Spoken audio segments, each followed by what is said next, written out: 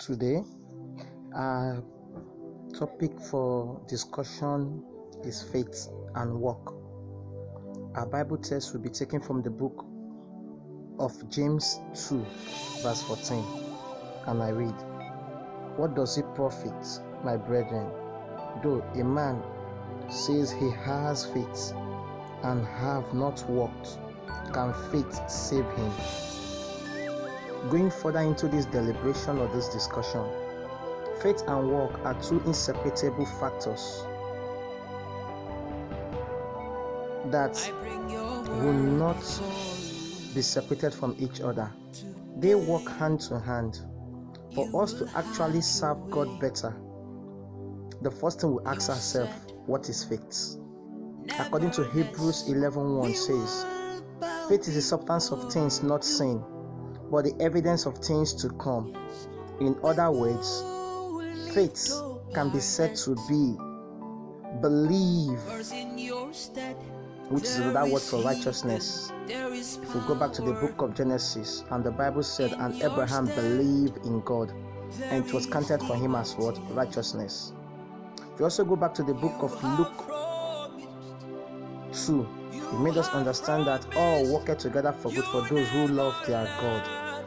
Looking back at James 2:14, he is trying to make us understand that the mere word of faith, that is just saying you have faith, is not enough to save you.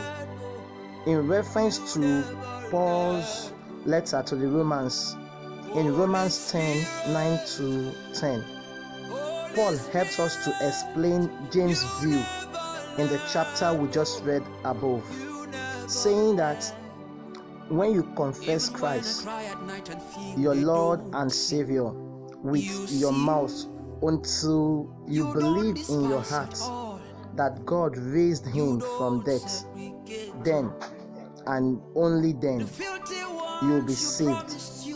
Also, John 3:16 and 17 made us understand what it actually means to actually be saved by God, when the Bible said, "For as men who believe in the Son of God, they will be saved."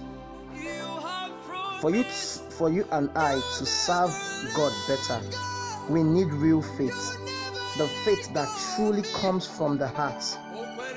Any faith that is simply in the mouth and does not exist in the heart is not real faith. According to Matthew 12:34, saying, "From the abundance of the heart, the mouth speaketh."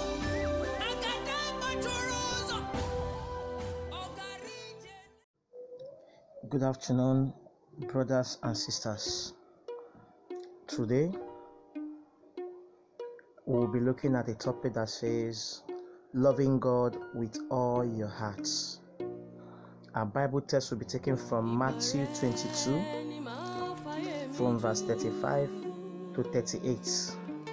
And I read, "Then one of them, which was a lawyer, asked him a question, tempting him, and saying, Master, which is the greatest commandment in the law?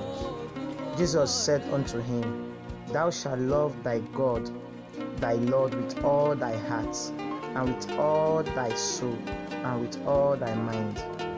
This is the first and the greatest commandment." What is love? Love is a verb, and by so doing, love is an action word. That is, it must be expressed, but also it can be a feeling, which is an uncountable noun. But based on what we are going to be looking at, love, in this case, is an action word which has to do with expression and showing. According to John 3:16, that says, "For God so loved the world that he gave his only begotten Son, that whosoever believeth in him shall not perish but have everlasting life." Going by this, God shows us true love by expressing it when he gave his only and only begotten Son for our sin. Loving God, what does it mean? It is quite unfortunate we are living in an age where the word love has ended up meaning just a feelings. Loving somebody is confused to meaning feeling good about them. However, feeling good about somebody does not necessarily constitute love in biblical term. In biblical term, love is strong connection to doing and specifying of loving God, doing what God wants, that is his commandments, his will. Jesus made this very plain in John 14:15, John 14:21-24, also Deuteronomy 5:8-10, and Exodus 25:6. Loving God and keeping his commandments, which is word of God, are inseparable to each other. Jesus made it clear. The one who loves him keep the word, and the one who does not keep the word of God does not love him. Loving God is the greatest commandment. This simply means when you love God, you will try to do what pleases God, what makes God happy. Why? Because this should be a daily matter. The following Bible passages or chapter helps us to explain what loving God truly means.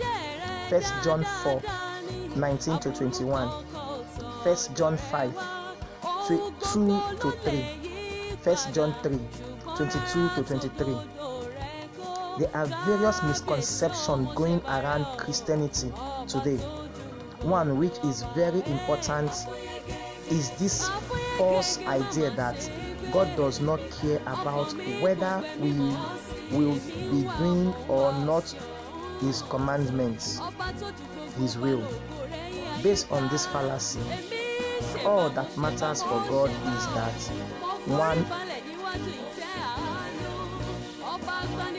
one mount when we start in the faith and loving God have been separated to be just theoretical notion which exist separately of how one lives. Knowing that faith means to be faithful. For you to be faithful, you must try as much as possible to please the one to whom you are faithful to. That is, you care to do his will, his commandments. Secondly, going by this fallacy that the favor and love of God are not conditional, as some would have us believe. This we see in the following passage: John 14:23, 1 John 3:22, Deuteronomy 5:9-10.